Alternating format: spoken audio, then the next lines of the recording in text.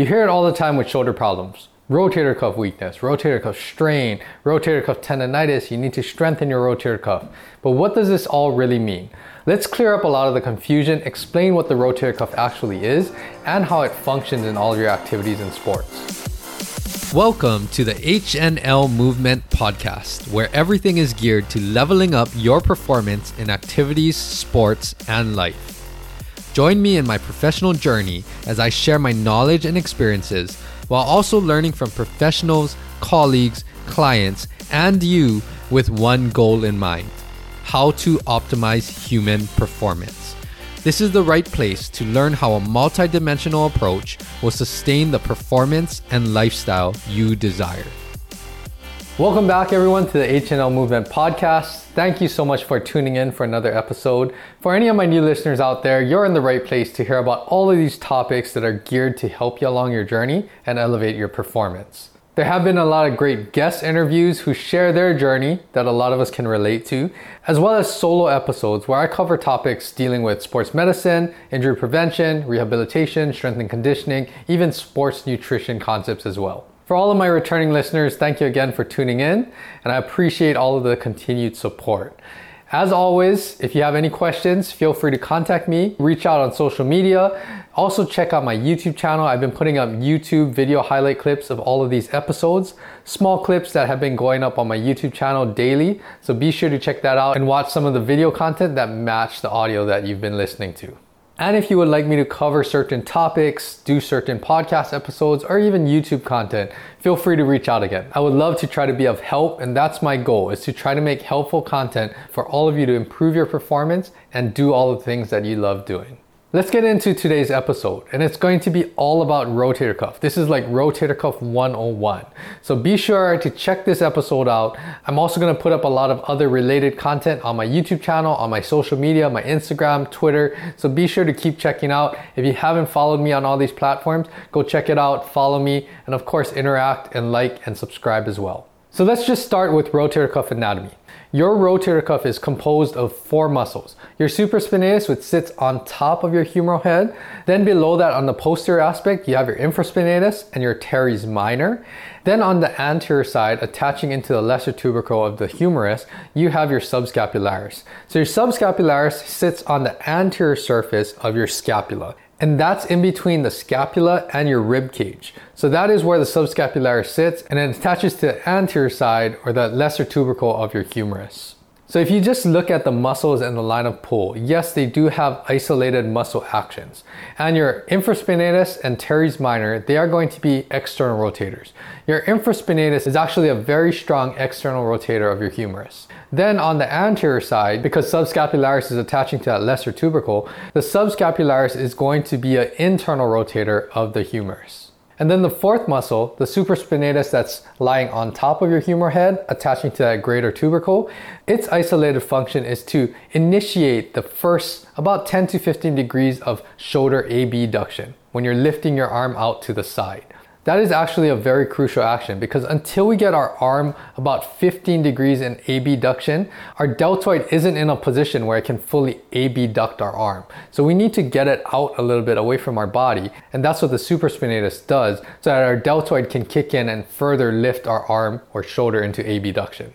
Now, more importantly, beyond the isolated muscle action, what your rotator cuff collectively does is it creates dynamic stability by creating a compressive force with the humeral head pushing into the glenoid fossa. That's part of your scapula. And that compressive force will keep the humeral head congruent with the glenoid fossa whenever you're doing any type of arm motion, but more importantly, whenever you're trying to exert more force or higher velocity speeds at the shoulder joint, your glenohumeral joint. And the most important main functional action of your infraspinatus and teres minor is to eccentrically slow down your arm whenever we have high velocity internal rotation movements. These movements that we see with throwing and hitting sports. So even though we talked about the isolated function of your rotator cuff, know that your rotator cuff has a lot more responsibility when it comes to any type of shoulder joint movement. The functional action again of the rotator cuff is to provide that dynamic stability of your shoulder joint.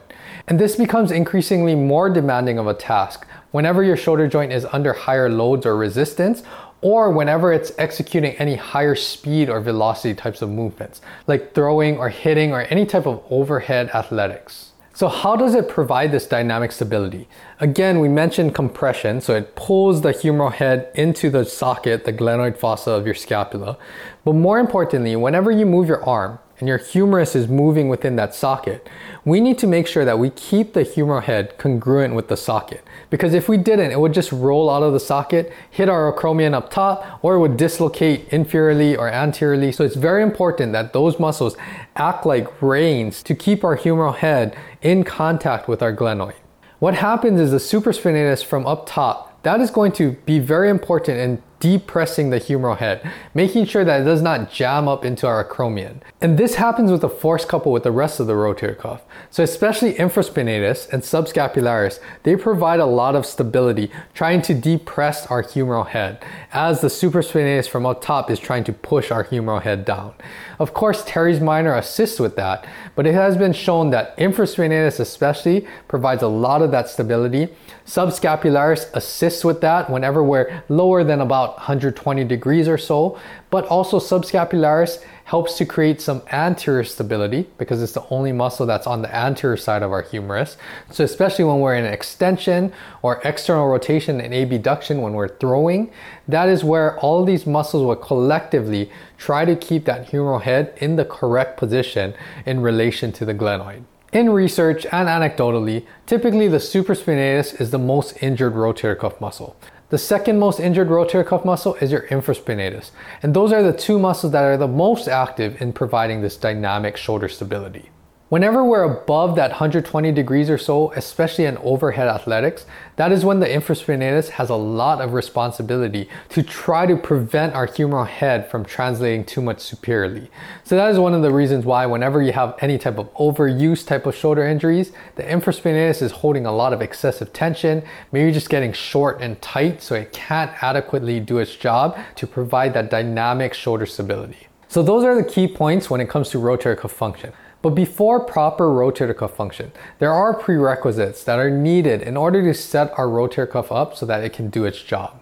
And this is where this becomes extremely important, because a lot of this deals with scapular position. Remember, when we talked about origins and insertions, your rotator cuff are connecting your scapula to your humerus, and that is your true shoulder joint, your glenohumeral joint. Because of that, if our scapula is not in a good position or not stable, that is going to put our rotator cuff at an extreme disadvantage to do its job. Your rotator cuff could be strong and in condition, but if you have poor scapular position and stability, it doesn't matter how strong in condition your rotator cuff is. And these muscles are going to have to work excessively hard to try to carry out that task. So remember that we need to have good shoulder blade positioning and stability. The second thing is that you need to have good posture. Scapular stability and positioning, that heavily relies on our overall posture and where our T-spine is in space too. Because a lot of the muscles that stabilize our scapula, they are attaching to our axioskeleton or our spinal column. Whenever there's a breakdown in the chain, you are going to be at a disadvantage for scapular stability, which in turn will be a disadvantage for your rotator cuff function. I will cover those in another video, but just know that they are important for rotator cuff function. So as you continue to work on your overall posture, your scapular stability, the next thing is that we need to just activate your rotator cuff, making sure that these muscles can fire and you can stabilize your shoulder joint so that you can generate more force or velocity through the bigger muscles of the upper extremity. Now this is where I want to dive a little deeper. You see it commonly being done that you're using light weights to get maximal rotator cuff activation.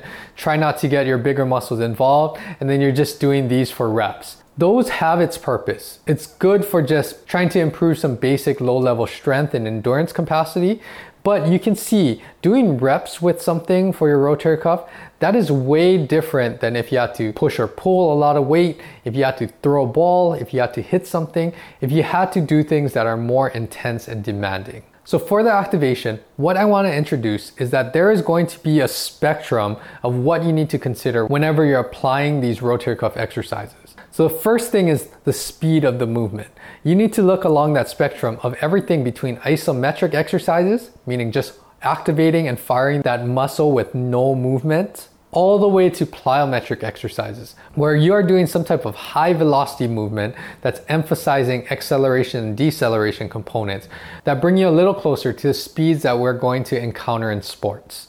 And then the second point of activation is remember that posture and shoulder blade stability is very crucial into setting us up for proper rotator cuff function.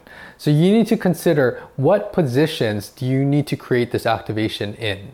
Are you an overhead athlete that needs dynamic stability when your arm is overhead? Are you a power lifter where you need adequate stability in these power lifting movements? What is the shoulder blade position that you really need to target and make sure that you build that up? Once you start to do that, you'll start to be bridging that gap from these basic rotator cuff activation exercises all the way up to building it up for functional activities. And again, like with anything else, there's a progression. You're going to start to play around with the variables such as load, training volume, speed of movement, what you're trying to get your shoulder in condition for. And remember, take into consideration what you're doing or practicing for your sport and activities, because that is going to be incorporated into the strength and conditioning to train your rotator cuff. You can't just go from basic exercises to going out one practice and throwing 150 pitches. You're going to have to gradually train your rotator cuff and make sure that you can handle and tolerate all of the demands in your activities without breaking your shoulder down. When you start to do that, you'll have less shoulder issues, less shoulder tightness, you'll reduce your injury risk, but more importantly, you're going to feel better and feel like you can perform optimally. And the last thing I want to mention here is that when you start to be more in tune with what your shoulder actually needs, you're going to create more awareness with how you're moving, what's your form and technique like, especially when you're getting fatigued. Because that is really what we want to do. We want to make sure that we can push ourselves in a good, productive way and not push ourselves in that way that's unproductive, that's going to cause excessive tightness, detrimental adaptations, and in turn just break our body down and our shoulder health will decline. We want to try to avoid that. So make sure that you're paying attention to all of the things that you need to address with corrective exercises, mobility work, strength and conditioning, and gradually ramping up in your sports and activities. And that will set you up for optimal shoulder health, and you'll be able to do all of the things that you love to do.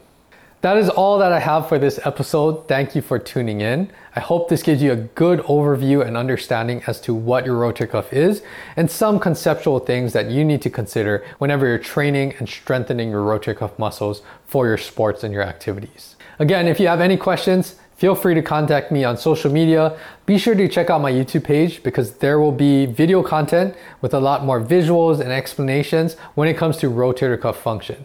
If you're liking this content, please share it with family, friends, coaches, teammates, anybody that's looking to optimize their performance. You can find me on social media. All of my handles are H&L Movement. Check out that for a lot more free content as well. Other than that, keep training smart, training hard, take care of those shoulders so that you can do all of the things that you love doing. And new episodes are released every Tuesday. So I will be back here, same time, same place next week. Until then, aloha.